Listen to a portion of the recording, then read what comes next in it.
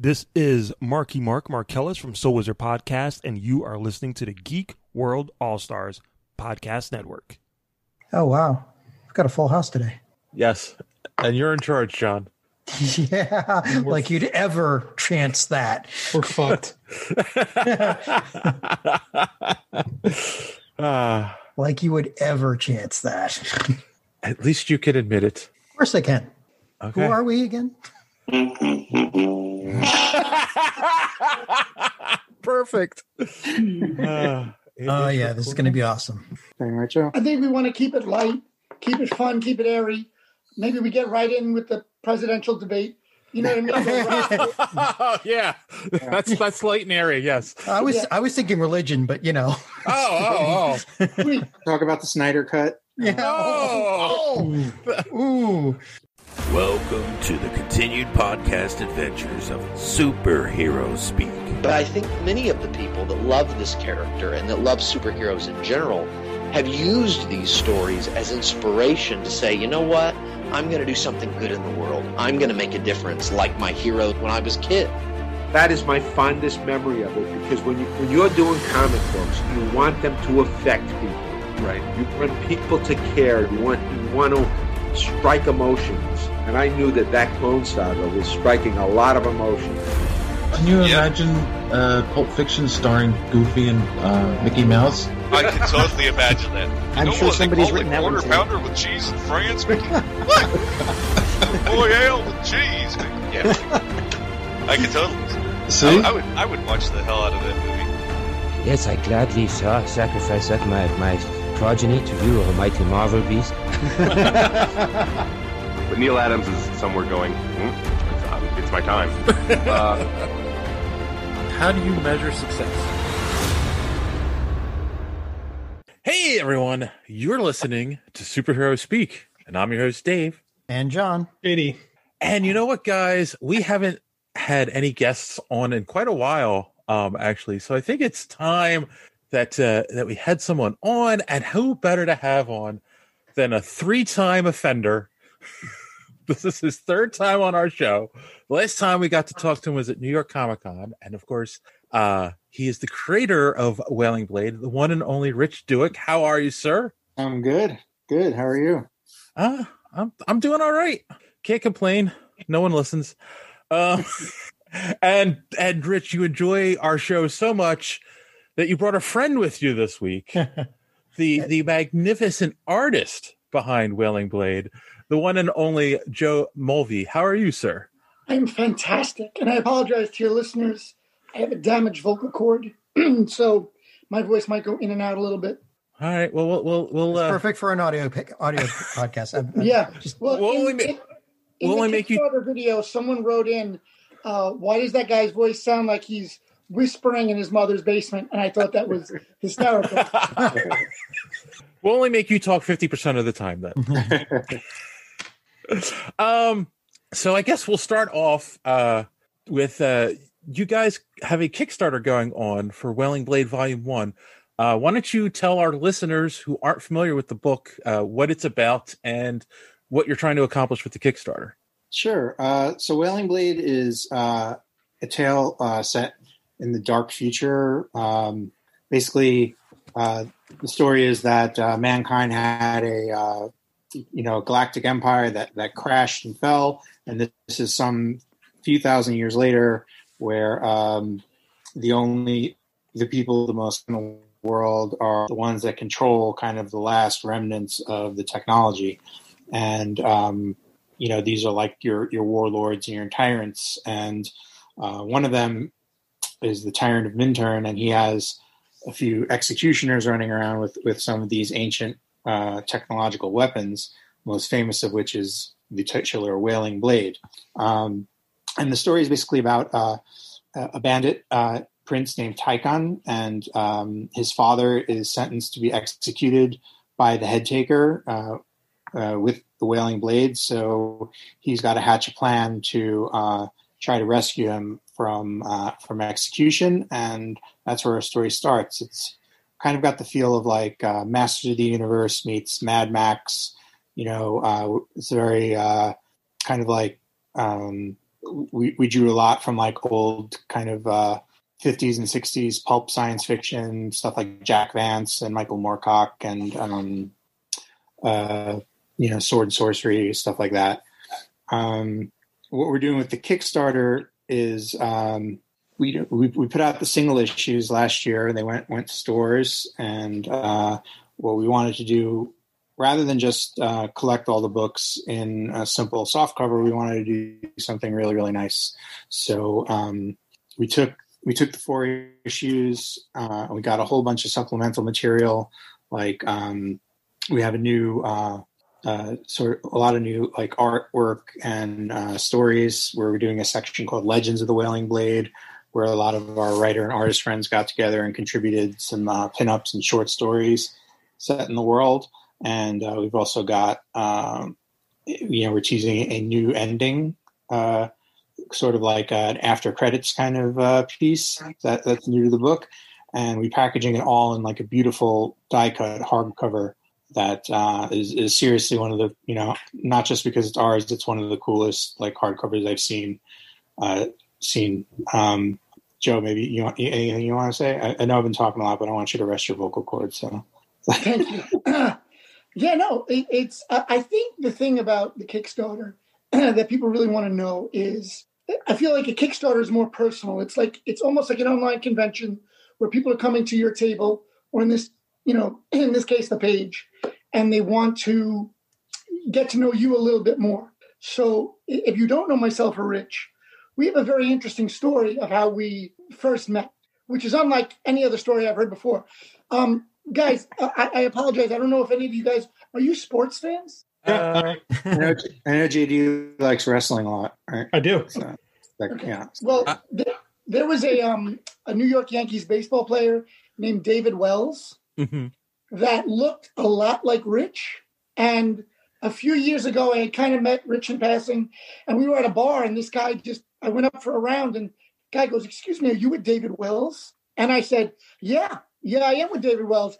And the guy goes, "Oh my God, I'd love to meet David Wells. Like, what can I do?" I said, "Look, he's had a bad day. Just send a couple rounds of drinks over his way, and I'll bring you over and I'll introduce you to something." So these guys ended up buying us a whole bunch of rounds. And then I just went over with something. So I go to Rich, sign it David Wells. And we brought it over and we gave it to them. And they never caught us. And if they're listening to this now, that wasn't David Wells. And this is my fault. But it was several $100s worth of rounds. I mean, I feel like it was a good call. But from that day on, Rich and I were fast friends. Yeah. Yeah, it was funny. Like the day of that, like the day before that, it was like, I think it was New York Comic Con, and it was the first one I went to, but I knew Comics Tribe, our publisher. I'd known them like through the website. Like I'd spoken to Tyler a little bit, who's the publisher, and I just went over to the booth just to say hi. And Joe's like, "Joe, you just sort of like took like an instant, you're like, yeah, we're going out drinking later. You're coming." And I'm like, "All right, cool." I don't really know anybody. So I was like, "Yeah, cool." It was like, "All right, meet us here." We wound up getting dinner. We wound up getting a lot of drinks and impersonating famous New York Yankees. But it was the start of a beautiful friendship. And, there were a number of years where we were just sort of bouncing back and forth, like looking for the right project to work on together. And, turned out to be Wailing Blade, because of alcohol again. Yeah. Basically, I got Joe drunk and got him to agree to it. Little did he know he'd be drawing intricate backgrounds, while on my other books I have them wandering through the Arctic or underwater, where it's like either all white or all black. Joe has to draw every grain of sand. It's not pleasurable. Every branch in the forest. I swear he's going to do a book with Alex Cormack called Purgatory, where there's no background whatsoever. And then he's going to be like, "Okay, Joe, yours is called The Sands of Time, where every sand is a planet. So every grain." That's actually a good segue into. So, Joe, you haven't been on the show before, and we like to get to know people, and especially creative people like yourself. So, was art something you always wanted to do, and was comic book art, always the goal, or is it like, how did you get there? You know what? The story I have is so convoluted that it's borderline unbelievable. So I love comic book art, and growing up, Todd McFarlane was like the GOAT, right? Mm-hmm. Like I was up in that 90s Image time, and I think one of the first books I picked up was Spawn, and it blew my mind. And then when I started getting into comics, I was like 15, 16, and I would get offers from like smaller companies to do stuff, no pay, all that stuff. And then I started working, going to college, fell out of comics for a little bit. And then the reason I got back in was I was doodling on a TGI Fridays, like a placemat. And someone saw it and was like, oh, I work for this, like a company under Hasbro. Would you want to come in? We need like a background artist. We need this. And then I started working for that company with several other people who are in comics now, like Brian Edward Hill, who is Batman and the Outsiders, does a lot of stuff for Top Cow. And he he wrote the foreword in the book, in the Wailing Blade Volume 1. And Nelson Blake, who's an artist, and Stephen Harris, who's an artist. So I started working there, and from there I just kind of made more connections and went off into illustration jobs. And then you got drunk with Rich, and the rest is history. Yeah. Pretty much. So, then actually, I'm kind of curious too about the Kickstarter. You guys are doing the die cut cover, the hardback, and that's like. We always have this conversation about digital versus, physical books anymore. And I see Kickstarters like this, and they're always successful. Do you think there still is a big market for physical books? Oh, absolutely. This comes up a lot, and especially come up a lot this year because, with Diamond shutting down for a period back in, around May, and a lot of comic stores needing to temporarily close, and unfortunately some of them had to permanently close. It has come up, but, I think when we're talking about print, we're talking about a couple of different things. Like, there's like the issues, call them like floppies, those magazines that come out every week. But then there's also, books, or, you want to get fanciful and graphic novels or whatever. And I think, like, personally, I'm someone, I'd much rather read even a floppy than read the same thing as a PDF. I feel like reading it on screen, it's kind of hard to really make a connection, and hard to feel like, kind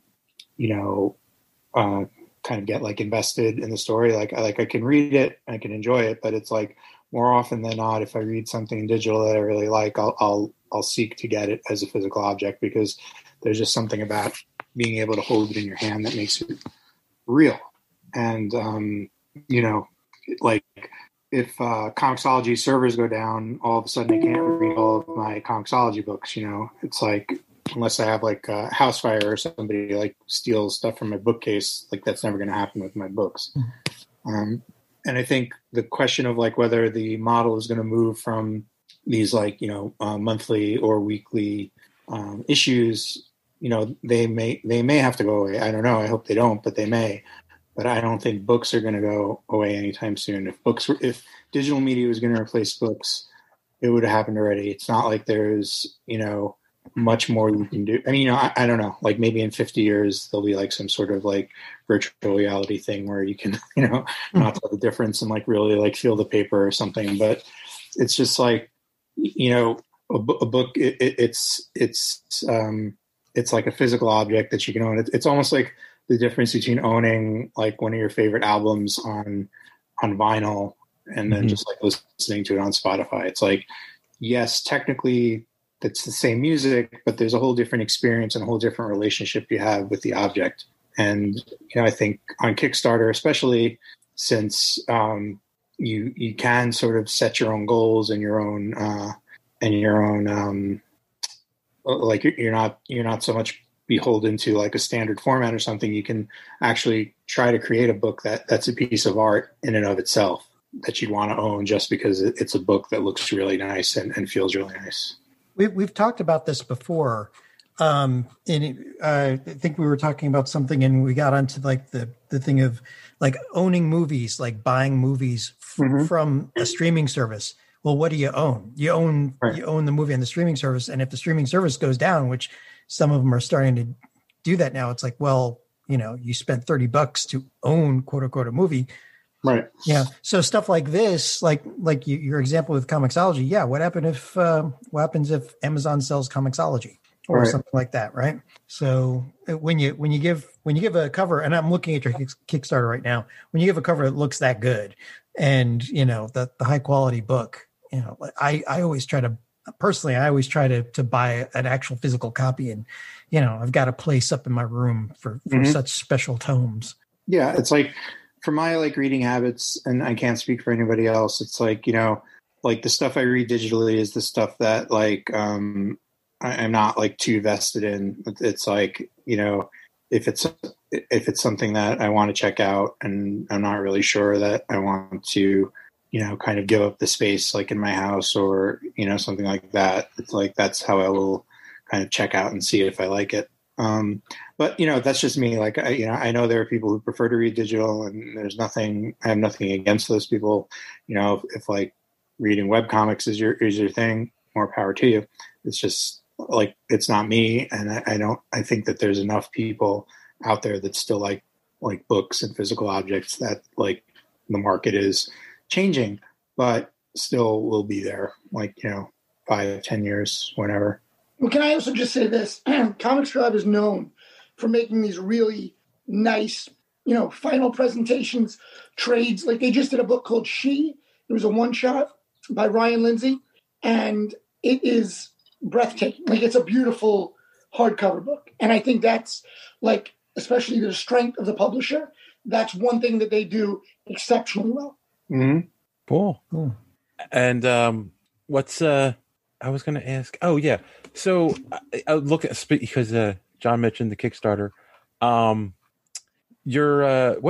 What's your goal? And then what do you explain to people what that goal is going to get them? I know because you have a couple different tiers as well, right? Mm-hmm. So we have a few different tiers because we kind of recognize that people have different preferences, and also we wanted to get the books into the hands of as many people as we can, and not everybody's going to want to throw down $45 or $50 for a hardcover, So we have a few different levels. We have a digital only tier. We have the hardcover, like we talked about, and then we also have just a standard size trade paperback, like you would find in any comic store or bookstore, where it's got a really nice cover. But it's a soft cover, and it's the Virgin soft cover. Yeah, there's two editions. There's the one with the kind of has the I think it's the same art as we had on issue 1, and that one is the one that you'll eventually be able to find in stores down the road. But then there's also the Virgin cover, which is just this beautiful art by Joe and Chris Sotomayor, our colorist. Without any logos, without anything, and that's going to be exclusive to the Kickstarter.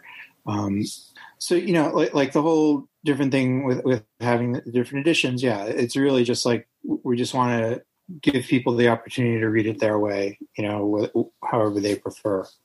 The goal that we're trying to hit is $30,000. We're a little bit over halfway there. We're about 17,000 right now. And what that is going to go to, the large majority of that is going towards printing the book.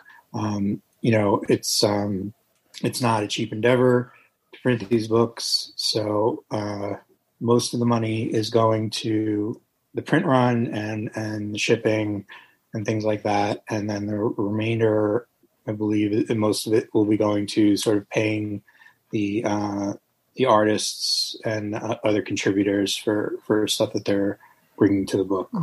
Have you ever done a Kickstarter for that much before? Nope. So, I think the next biggest one we did was for the Wailing Blade issue number 1, which we did I think it was either last year or the year before, And the goal for that, since it was a single issue, I think was about $6,000, but we wound up making around 10 or 12 or something like that.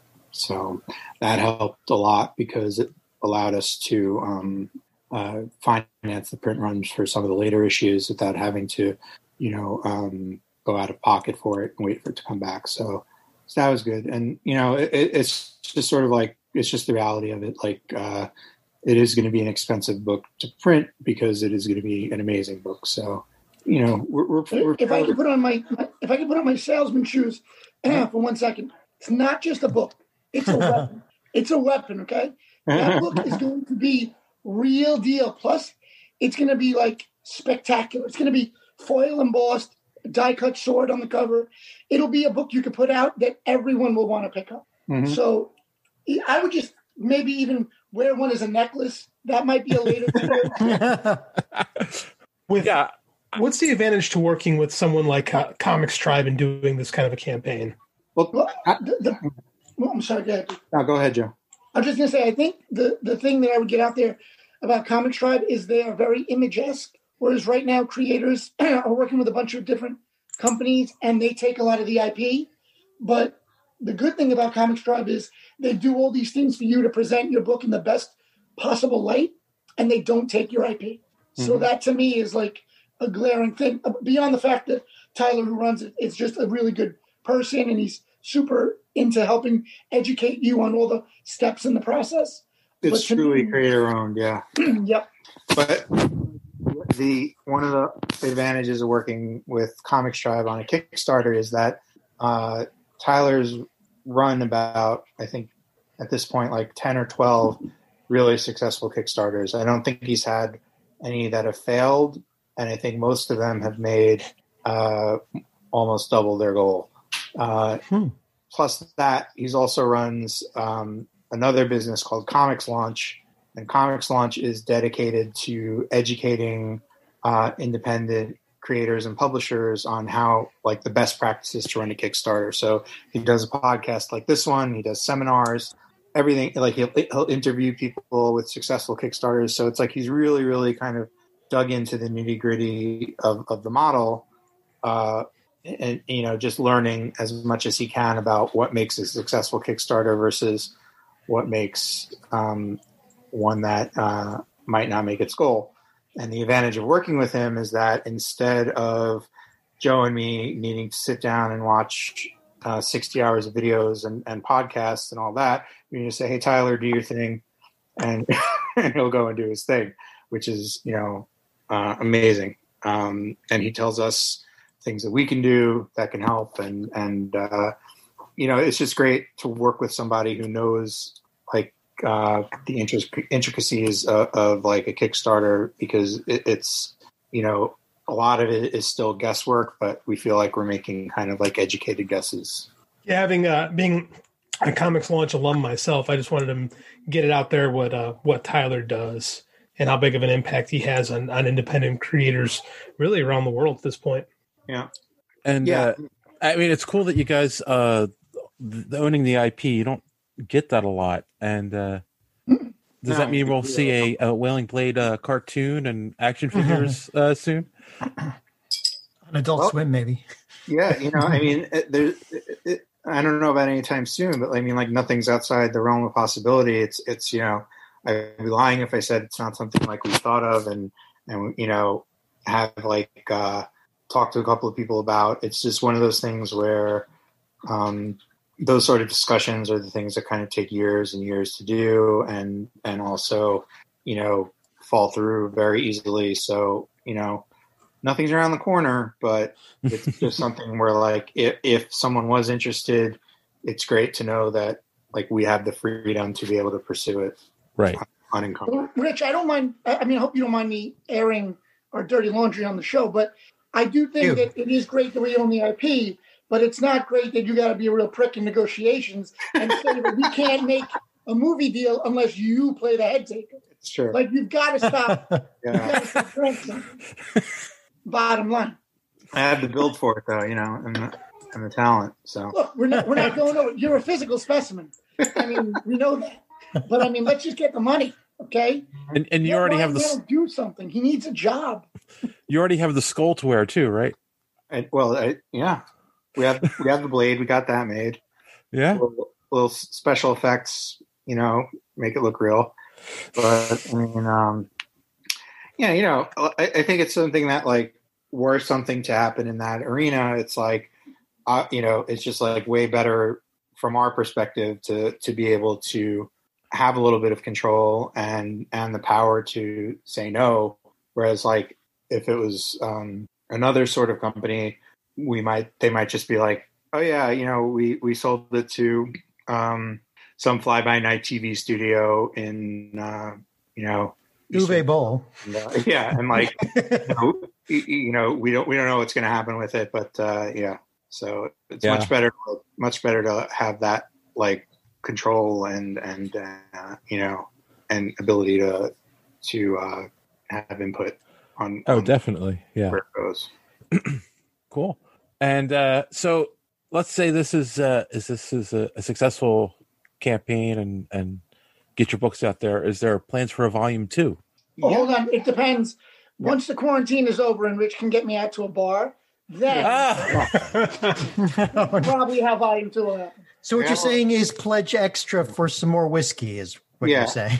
I wasn't even that expensive. I was cheap. It was like happy hour. We got to give Joe in Brooklyn. We got to give Joe some time for his voice to heal up to, so he can get like a nice long drinking session in. He doesn't have to go home and rest. And, yeah. Once we open up, I'm going to ensnare him to doing that. Cool. And it's not, I know it's going to happen. So I'll be like, all right, fine. Yeah. But I mean, the thing is that, the way we ended the story and even with kind of like the new coda, like that all sets up like where we want to go with the second arc. And then, we'll see how successful this one is and then make some decisions about that, whether it happens right away or whether it happens after we clear our plate of like a couple of other projects. Like, Joe he's an amazing man, but he's only a man. He's got another book called Happy Hill that he's working on, and we don't want that to get delayed. So, so I think like the desire's there. It's just sort of a question of like when and how we're going to make it happen. But Rich has said if the Kickstarter does a certain level, it'll be the put Joe on cocaine level so that I'll be able to do 2 books at one time. So we'll see. I mean, I'm a willing participant. I'll see what happens. All right. That was going to be my next question as well, too. What are some other projects you guys have out there you want people to look out for?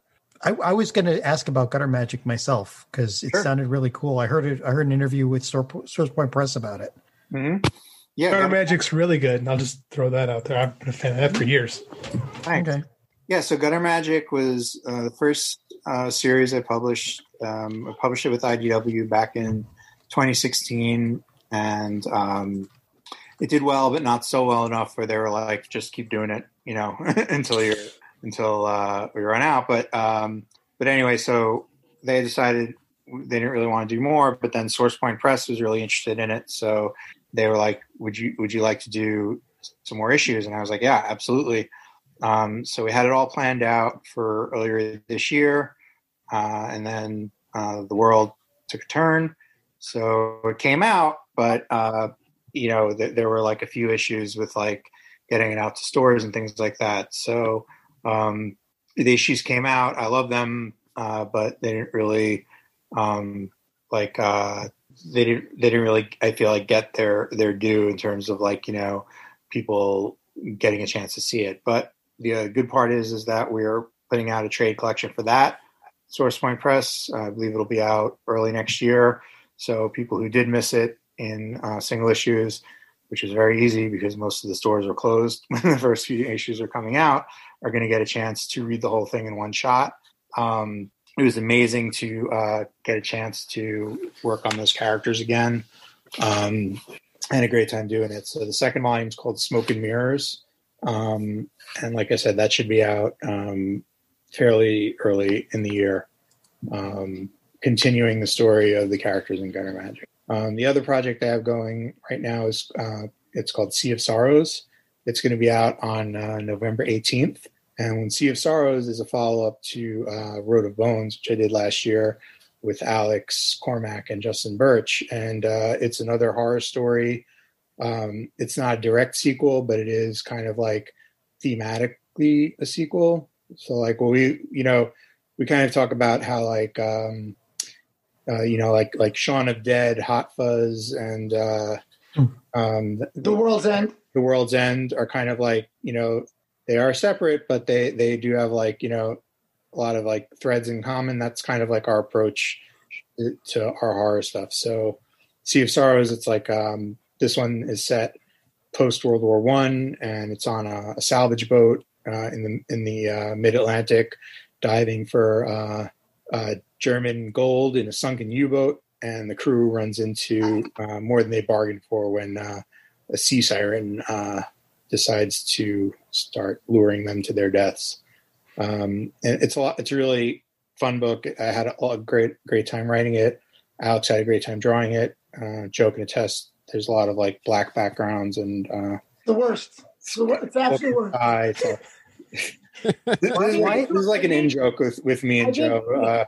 I think Alex went all out and drew like 9 bubbles on one page. Yeah. It was really tremendous.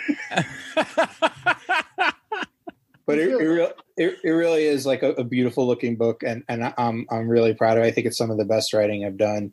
So I'm really excited for people to check that out too. And Rich, how many issues is it? 4? No, it's going to be 5 issues. Road of Bones was 4. The reason for that was at the end of the day, the most of the story was like 3 guys walking through the wilderness.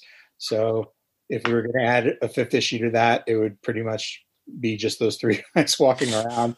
We felt like it might get a little repetitive, so we just wanted to cut to the chase with that one.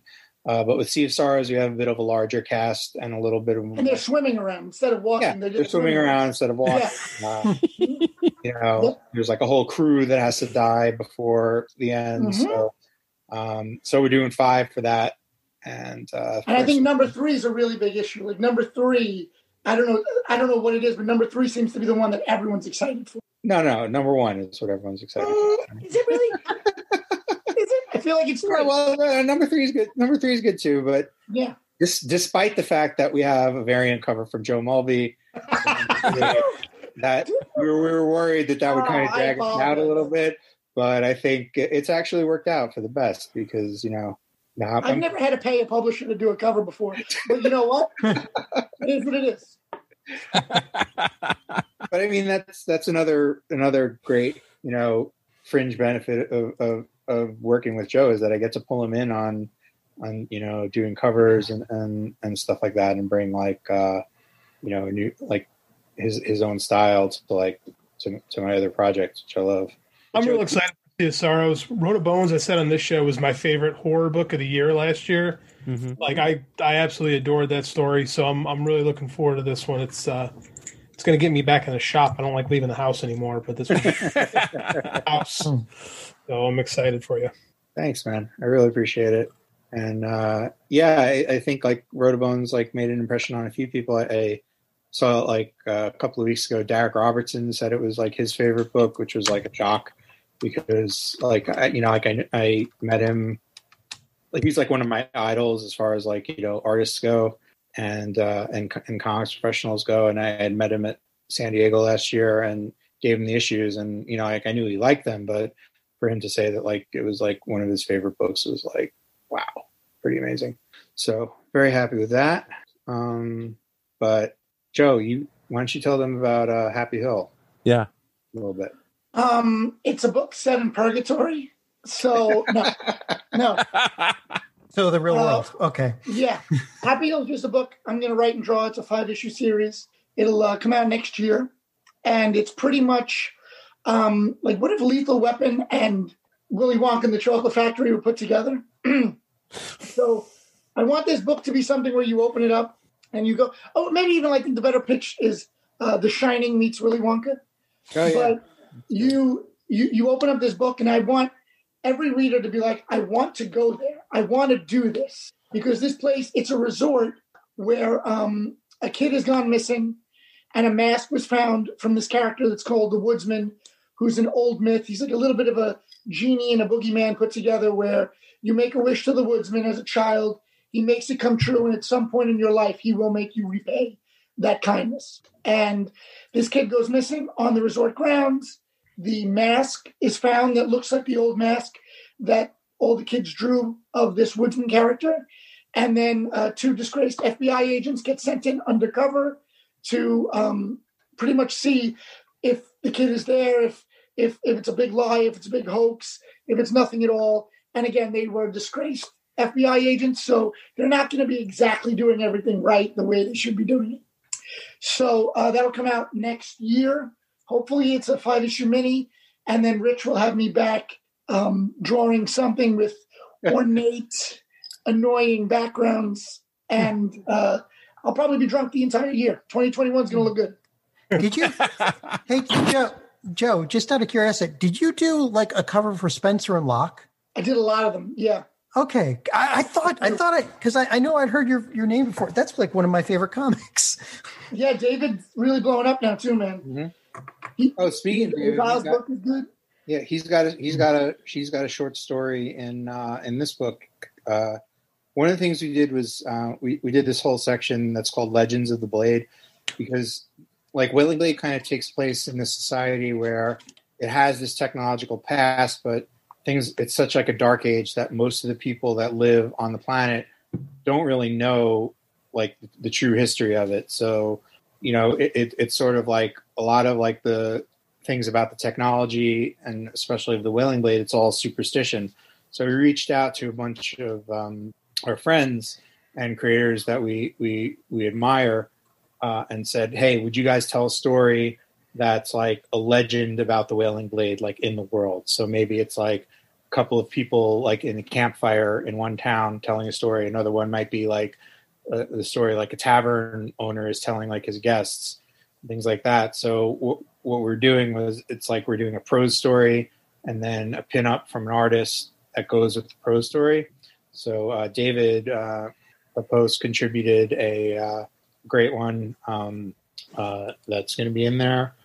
Some other people that contributed were John Lees, Melissa White, DB. Yeah, right? DB Andrew, the writer of Resonant from Vault, and a whole lot of other people. And I'm like blanking a little bit just because I don't have the list in front of me. But we also have a lot of great artists like Gavin Smith and Lane Lloyd and Liana Kangas. So it's really like it was just like a really cool kind of thing where we do just a little different way of like kind of expanding the world and getting some other people involved. So, but we think it's shaping up to be like a really fun addition to the lore of the world. So we're excited for people to check that out too. Cool. Some of this stuff you keep describing, I'm just kind of wondering, are you not just talking about 2020? But the dark age, right? Yes, exactly. We need a Wailing Blade. Who else runs a Kickstarter through one of the most tumultuous elections in the history of our lives? Yeah, I know. Oh yeah, These guys. Try to get to airtime. Hashtag have balls like the Blade. So Rich, you said something, you alluded to something a little earlier, and I kind of wanted to come back to it, was how like a lot of stores have been closed, a lot of shops have been closed. And so a book like this comes out and your book just sits on the shelves. Like how, I don't think people realize how damaging that is, especially to like smaller publishers, like, because not only, you're not selling your book, but like no one even knows your book exists, right? Yeah. What do you say to people that are in this situation, and like what's something you do to try to get people excited, keep the excitement about your book going? Well, I think you kind of have to just as an independent creator, you have to expand your view of what success is and what the places are that you're able to like sell your books in. Comic shops are going to be one place, one piece of it, and an important piece of it. But, as an independent publisher and independent creator, you have to look for other ways to get the word out. And one good thing about crowdfunding and Kickstarter is that it's, it's sort of, I think like when Kickstarter first began, people had this view of it as if you were somehow like kind of begging for money. Like it was like, oh, well, I can't sell this in a store, so I'm going to, if you can help me get this made, maybe I can do that. And it's really not that anymore. What it is now, it's like, it's basically like a store where you can pre-order stuff. And the great thing about it is that the people that pledge to create the book are really excited about it. It's like, it's not the sort of thing where like someone looks at it and is like, oh, it's kind of cool, I guess, or why not? The majority of people are like, wow, this is awesome. I really want to see this. So I'm going to put some money towards it. So, I don't think there's that kind of like stigma for Kickstarter. I mean, Scott Snyder just did a Kickstarter. Jeff Lemire just did a Kickstarter.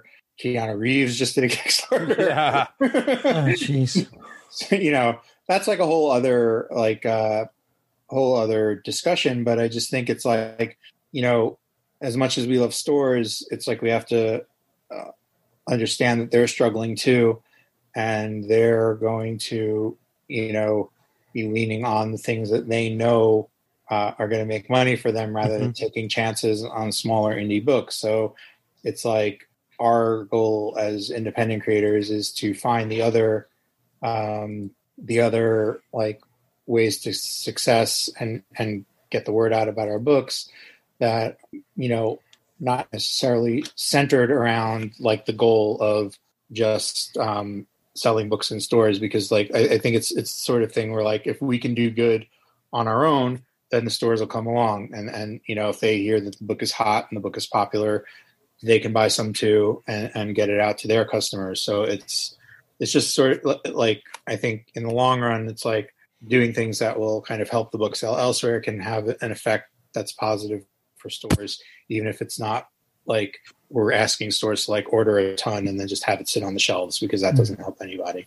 It's like if we can sell a ton on our own and get the book popular, and then we like let stores in on the action, and they'll do good, we'll do good, and everybody will be happy. Hey, I just want to mention that your generic background has a cat in it. You might want to switch to the Hawaii background. When you were just talking about people looking at your book and going, oh, yeah, okay, yeah. You described about 50% of the people who walk through Artist Alley at every con. Yeah. This is true. But like in this case, though, it's like you said, you're going on economies of scale. There's so many people that are going through Kickstarter now. And you're right. It doesn't have the same stigma as it did originally. And, you've got signed copies of things, right? And the nice die cut cover, which, how many of those are you going to bring to a convention, right? Oh, yeah. They're heavy.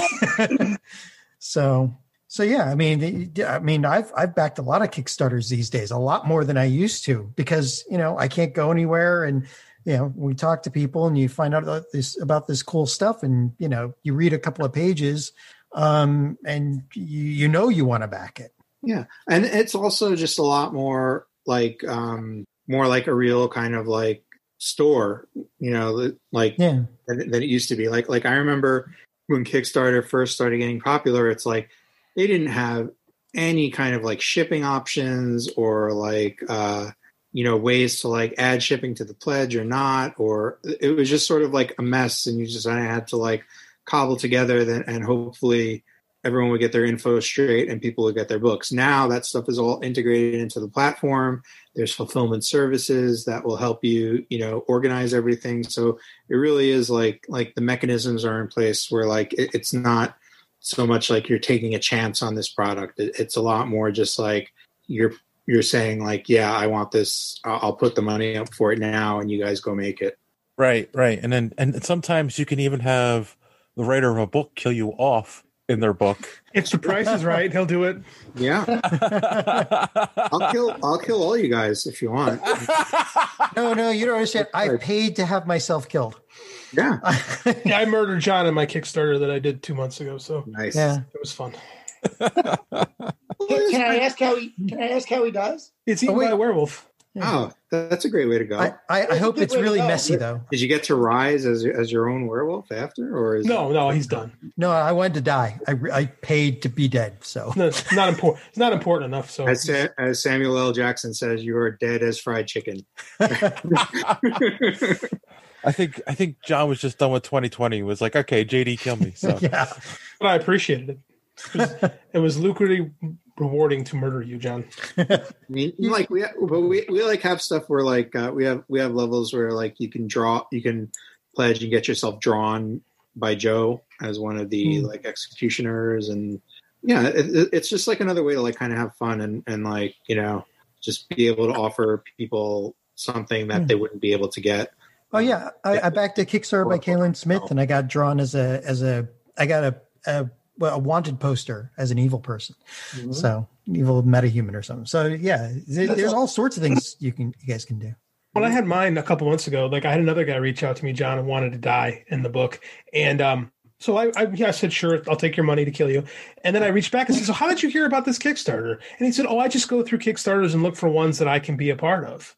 Mm-hmm. And I was like, well, that's so cool that there's actually people out there that make that a point to just they'll back Kickstarters as long as they can get involved. And that's the thing that separates Kickstarter from any other type of sales platform is that feeling of participation. Like in most cases, you're helping get the project done. And in other cases, you're physically getting yourself involved in things or, you know, metaphorically getting involved. It's interesting. And there's nothing quite like it. I'm glad that, you know, the old stigma of Kickstarter has been erased.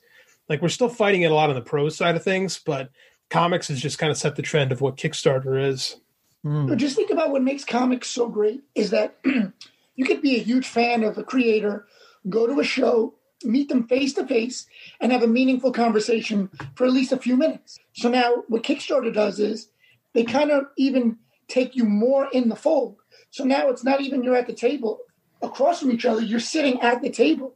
You can make decisions that affect the course of the book, the packaging, the things like, you know, a story where you can get yourself killed. You can be involved in that world that you're helping to create. And I think it's amazing. Oh, definitely. Yeah. And it's funny because like one of the things I'm definitely interested in here is things like you have the creator's edition of the book. Mm-hmm. And as somebody who has had an idea for a long time, but has never sat down and actually written his idea for his comic, I'll buy this just to get inspired to work on my end. So yeah, I mean, like that's the thing. It's like, yeah, you can come up with cool, different ideas that you don't normally would see from, you know, Marvel or DC or any other publisher. You know, how often do they do something like this? So yeah.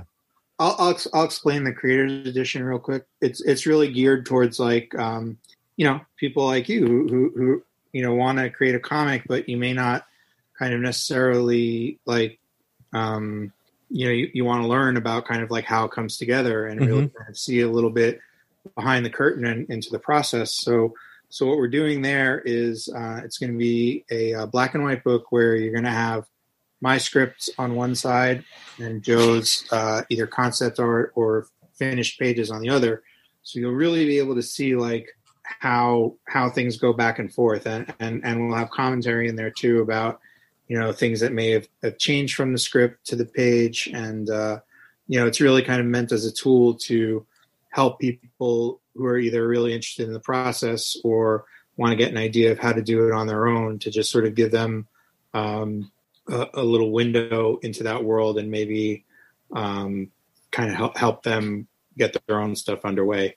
Because I know, like, when I started making comics, like, what kept me from doing it for a long time is I just had no idea, like, what a comic should even look like. You know, it was like, well, I don't know, like, I knew how to, I had taken like a couple of screenwriting classes and I knew how to write a screenplay, but I knew that it wasn't the same thing.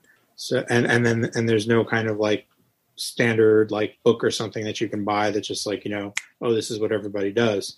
So, you know, I think it could be really cool, like, for people who are like looking to get into comics or are really just kind of interested in like, kind of like behind the scenes kind of thing. It's almost like, if it was a movie, it would be like one of the DVD extras or something. Right. I mean, I'm such a dork for this kind of stuff. and JD is probably mad at me for this. You're a dork. I agree. When Civil War came out, I actually bought the. They had the director's cut of the first issue where it had Mark Millar's script and then some of the concept drawings alongside of his script. So yeah, I bought that too. I buy almost every director's commentary. I'm looking right now at Capullo and Snyder's Court of Owls, the entire just penciled version. Ooh. Huh. Wow. Yeah. I didn't know that was available. Oh, it's gorgeous, man. It is gorgeous. If I didn't have to reach over and knock several things over, I'd grab it. But it is really cool. Speaking of other people's work, I'm going to bring it up because it's. I'm just kind of curious of people's takes. It's something I've kind of started on our social media, totally by accident.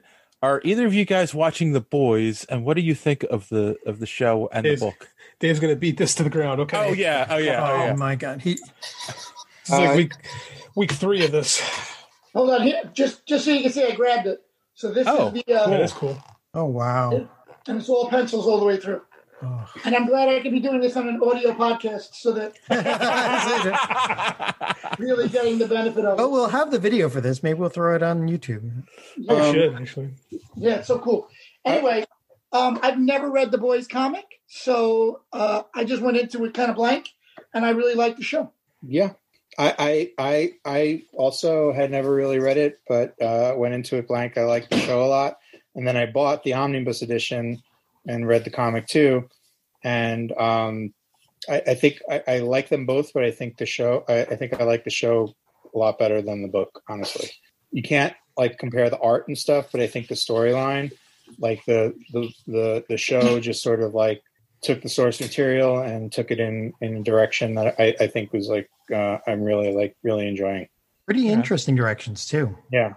No, it's just, and you guys hate it? Like what I don't understand. Thankfully, JD shares my view on this a little bit. Sort of. I never watched the show. I read the first trade a long time ago and didn't care for it, so I didn't pick it up. Yeah, it's just we don't like the whole deconstruction of superheroes, and it's just it's too dark. There's no one to root for in the show, so I kind of like after the second season, I was just like, I posted this on my personal Facebook page, had nothing to do with the podcast or anything, and I was just like, I'm done. I'm out. I'm not going to watch anymore. And I had people attacking me for not liking the show. So I've kind of steered into it like, no, it stinks. it is the internet. So yes. I can't see that that's like not, I mean, like it's probably not a very, what am I trying to say here? A lot of people might have that same opinion because we're living in 2020. There's so much dark going on. Yeah. Maybe you want something a little bit more upbeat. I mean, that's my, I mean, I The Boys, like you, I've read The Boys. I like the show better. If it weren't 2020, it would be an interesting, kind of hate watch to see, let's see who kills who first. Right. Mm-hmm.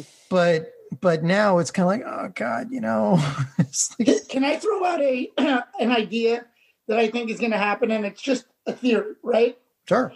I think they're going to turn Homelander good. It's going to be a very long redemption arc. No, but I feel like it's like they're going like Game of Thrones with it. Like they brought in I don't want to give a spoiler, but they brought in another character that seems to be, if not equally as evil, more evil than him this season. And they added so much humanity to him. And that actor, whoever plays him, is phenomenal in that role. Oh, and I say that too. The show is, for what it is, it's very well written, extremely well acted, directed. The art direction is superb on the show. Like, I've got no issues with how it's produced. It's just the story itself doesn't appeal to me anymore. And that's one of the issues right there. You just said it. It's like giving him a redemption arc, but no one has a redemption arc in the show. Like, every time you think someone's going to be redeemed, they turn left on you, I have a very dark sense of humor. So yes. Yeah, I mean, I'll be honest with you. All the Gil sexuality that's in there is very, I want to know who did the research for writing. Well, I want to know. What I find interesting about The Boys is like, it's like I think the reason why I find it to be like a kind of like a compelling story and one worth like engaging with is I don't even so much, maybe this is technically deconstruction. I don't know, but like I sort of when the first season came out, what I said was I was like, we always think about how great it would be if like we had superheroes in real life because we all think we would be getting Superman. But in reality, if heroes are in the real world, we'd be getting Homelander. Like that's pretty much what it would be like. You know what I mean? They'd be like celebrities and cover-ups and like all this stuff. It's like, so I just kind of feel like it's like a deconstruction, but it's a deconstruction like very much of this time, like our current time. Like it's not just sort of like a rehash of Watchmen or DKR or something like that. Like I think it kind of does have something unique to say about like superheroes, celebrity, and like the way our current society would like react to having superheroes there. And like I said, I just have like a very dark sense of humor. So like the more fucked up it gets, the more I laugh. But that's just me. So I'm going to assume you enjoyed the whale scene. Oh God. Yeah. I mean, it was gross, but it was brutal. It was pretty funny because it's not a real whale. I mean, we know that, right? Like, yeah. If that happens, Amazon doesn't have the budget for a real whale. Obviously, if something like that happened to a real whale, I'd be upset. But it happened to like a CGI puppet, so I'm okay with it. But and again, like I mean, I'm kind of burnt out on it because of how dark it's gone. And again, and like Dave said, there's nobody to root for. But it is very well done. Like anybody with your sense of humor, I would recommend it. It's most people will like it. I mean, it's on Amazon Prime, right? Mm-hmm. Mm-hmm. And so is the new Borat. Is it possible Borat joins the boys next year? Well, you said you wanted to bring somebody even more evil on, so that's what I'm saying. Now, hold on. If Borat joins the team, will the people who are naysayers in this group jump on for season 3? No. I am very super good hero. Oh, God. He could wear that thong as his costume. Oh God. Now who is it? Jason Eccles, right? Is joining next season? Is he playing Soldier Boy? He's supposed to be Soldier Boy, which I guess is their version of Captain America. Right. Like even that doesn't do anything for me. So yeah, Borat, definitely not. Maybe Scarlett Johansson. Oh, wait. Speaking of things I don't have budget for. Yeah. All right. I mean, like, I don't like begrudge you for not liking it. Like, I'm not going to go send you a death threat. It's like people like what they like, and I don't have any problem with. So that actually kind of brings to me like that's what I would have probably rather seen from the show. Is there's this, and I was totally on board first season with the idea of the analogy of stardom. And making them, the Hollywood kind of analogy. But there also should have been a view of regular people, not just the, Hunter and our Butcher, and his team. There should have been a view of like actual regular people who are like, some people, like a lot of people love them, but there's got to be the group of people are like, no matter what they do, it's like, oh, that's wrong. Because that's more like what the real world's like, where there are people that no matter how good they are, there's somebody that doesn't like them, and we should see some of that, but they don't, they just concentrate on the main characters. I get it. I don't know. It's too much. It's too dark. That's just my opinion. Well, I mean, not everything is for everybody, I mean, like, it's just like we just live in such like a polarized time where it's like everybody treats it like, you're either you either agree with me or you're an idiot that deserves to die. Pretty much, yeah. That I think that's kind of like separate from like the individual merits or drawbacks of the boys or the Scott Snyder DC movie or really Scott Snyder. I mean, well, look, Scott Snyder or Zack Snyder? Zack Snyder. Zack Snyder. Sorry, all right. Zack All Snyders. I like Scott Snyder. Yeah, but I mean, like, like the recent news that like Jared Leto is coming back as the Joker. Like you've got a bunch of people that do exactly what you just did. Got a headache. And there are a bunch of people that are like, oh, awesome! Like we didn't get to see enough of him in Suicide Squad, or like, and it's like from where I'm sitting, it's like, okay, you know, it's like your opinion. Like there's no reason like get at each other's throats. Like you know, well, not about comics. No, I mean, and that's another great point, right? Because I just saw Joe Manganiello, however you say his name. He's going to be shooting scenes as Deathstroke for this, and it's like, what happened to like this is just a recut of his original movie? Yeah, I know it's like it's already done. Yeah, staying there for 3 years. And like somebody asked me if I was excited to see it, and I was like, I don't know if excited is the word, but interested. You know, it's like like I have HBO anyway, so I've gone from not excited to morbidly curious. That's it's like, you know, I sort of want to, like, I'm interested because it's like okay, well, you know, you guys kicked up all this fuss and were really like horrible about it, so it's like, so you know, now it's time to like put up or shut up. It's like it better be great, otherwise, you know, I'm gonna. Oh yeah. Well, if they're shooting new footage, I mean that's the thing. The more I hear about the new footage and all the new scenes and all the people coming back and new actors coming into it, the less it's a cut, and the more it is like they're rebooting the movie with the movie. It's kind of weird, right? Yeah. You got to give them credit. They're like, we didn't lose enough money when we first made this thing and sent it out there.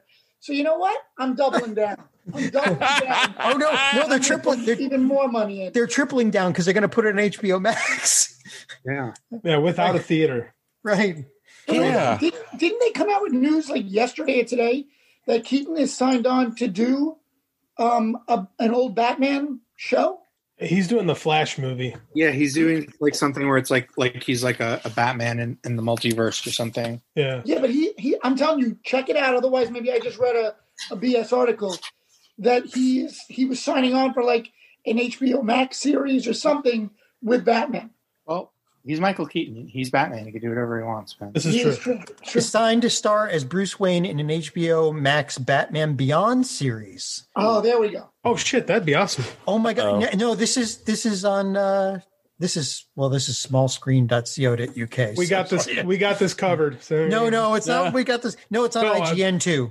Oh, it's on IGN. Okay, then I buy it. Then there might be something to it. And /film. Okay. Huh. Even with a broken voice, I come in here dropping news. Yeah, I mean, you guys need an entertainment reporter, and yes, I will take the job. No, that's big news because I'm a Bruce Timm fan, and the Batman Beyond series. Man, I'll watch the hell out of that. Who do you cast as Terry McGinnis? Man, God, you asked me something like that. My knowledge of like actors off the top of my head is like. Wait, who is that, JD? No, I didn't say anything. I'm thinking. Oh, I said Joe Mulvey. Joe Mulvey. Yes. If we had the rights, that would be my sticking point. You play Headtaker, I play Terry McGinnis. Who would you do? I think you got to find someone. I think you got to find someone new. I think you have to find a what's the kid who currently plays Spider-Man? Tom Holland. Yeah, you have to find a Tom Holland type. I think that's rare, man. He's a rare pick. I'm going to throw one out there, and no one's going to like it, so I get ready to hear the jeers. Michael Cera. Done. Michael Cera comes in super geeky. Everyone can, because I swear to God, there is more press to the casting than there is to a lot of other stuff. You build up that outrage where people have to see it. That's true. I think they have him in mind for Galactus. He might be tied up. Oh, that would be wonderful. 5. Love it. Love it. That's going to be the name of this episode. Michael Cera, Terry McGinnis, or Galactus.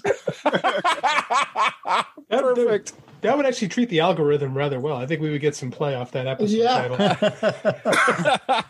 It's all about the algorithm, right? It is all about the algorithm. Cool. All right. Oh, so we're getting near the end here. So I'm going to ask Joe the question that we normally like to wrap up on. because Rich has answered this twice, I believe.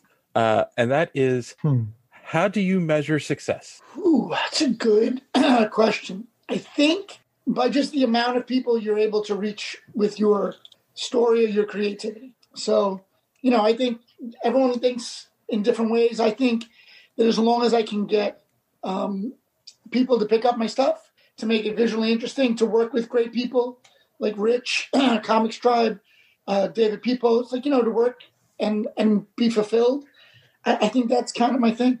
And if you can make a little scratch at it, that's great as well. Because obviously I've got to start a cocaine habit. That's not money. The cocaine habit isn't listed under risks in your Kickstarter, dude. So. I have such a strong heart. It's like, you know what? Just see what it could do. I don't think that's a good answer. Pardon me, doctor.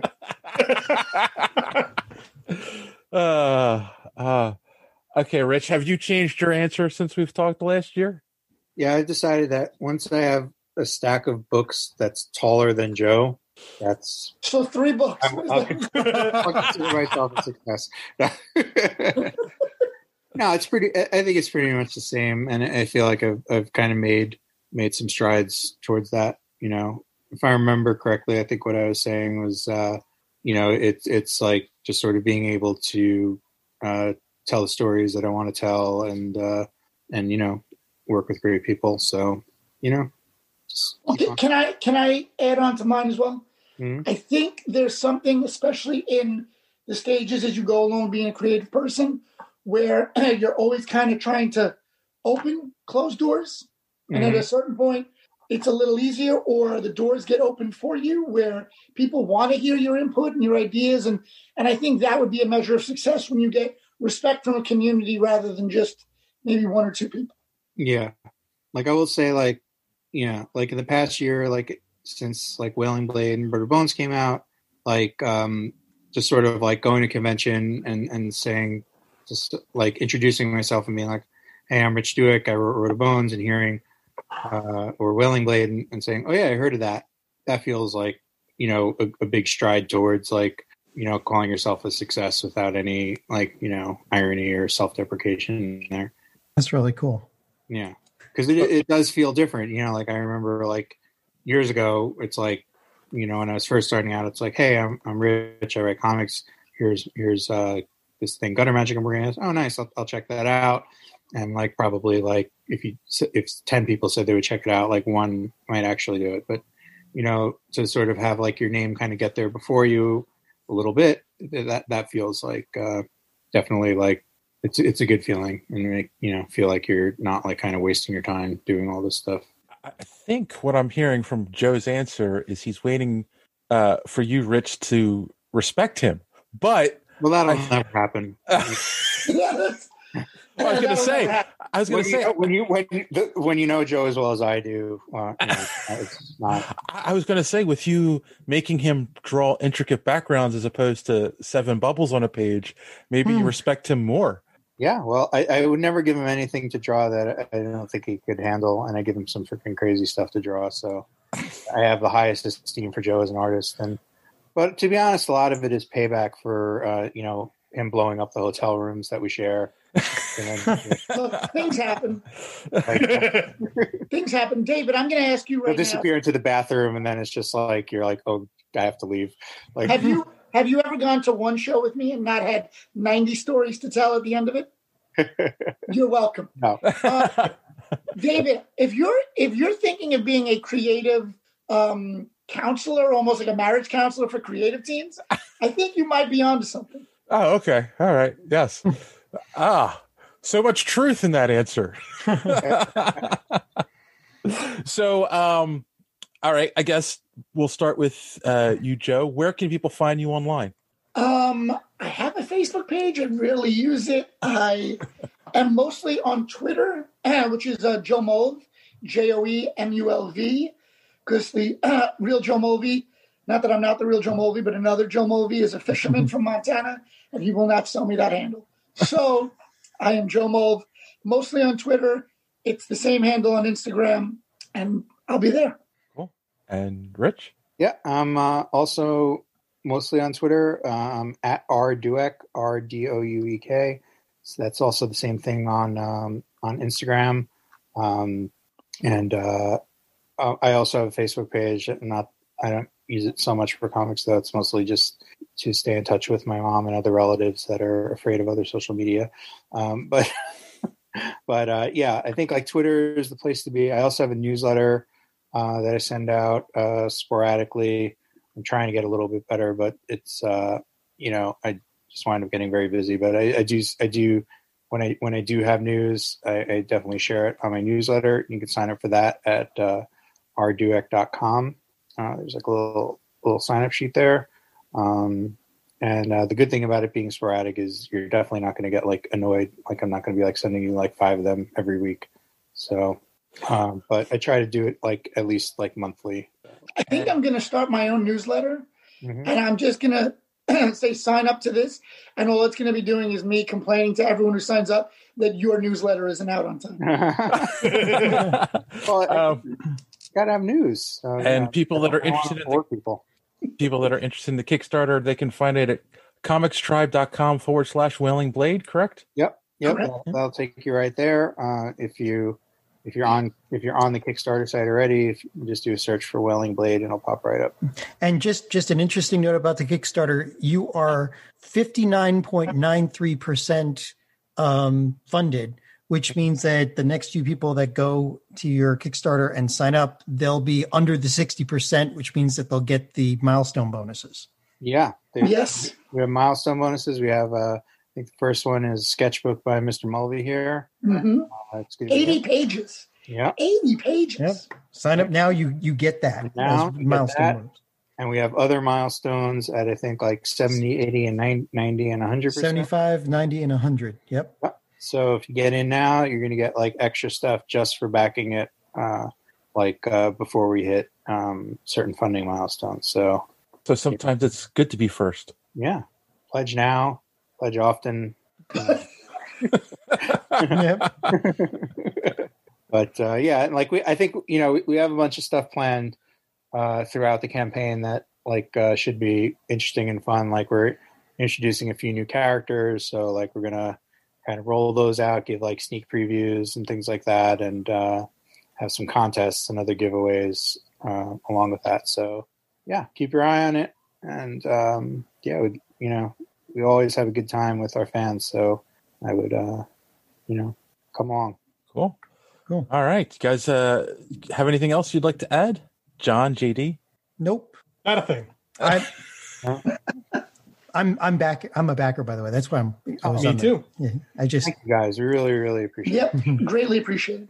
Yep. Yes. All right. On that note, boys and girls, I want to thank our guests again, Rich and Joe, for joining us this week. And if you're a creative and you're looking for some counseling, just reach me at dave@superheroespeak.com. But until then, as always, thanks for listening. Don't let your cape get caught in the door. Have a good week.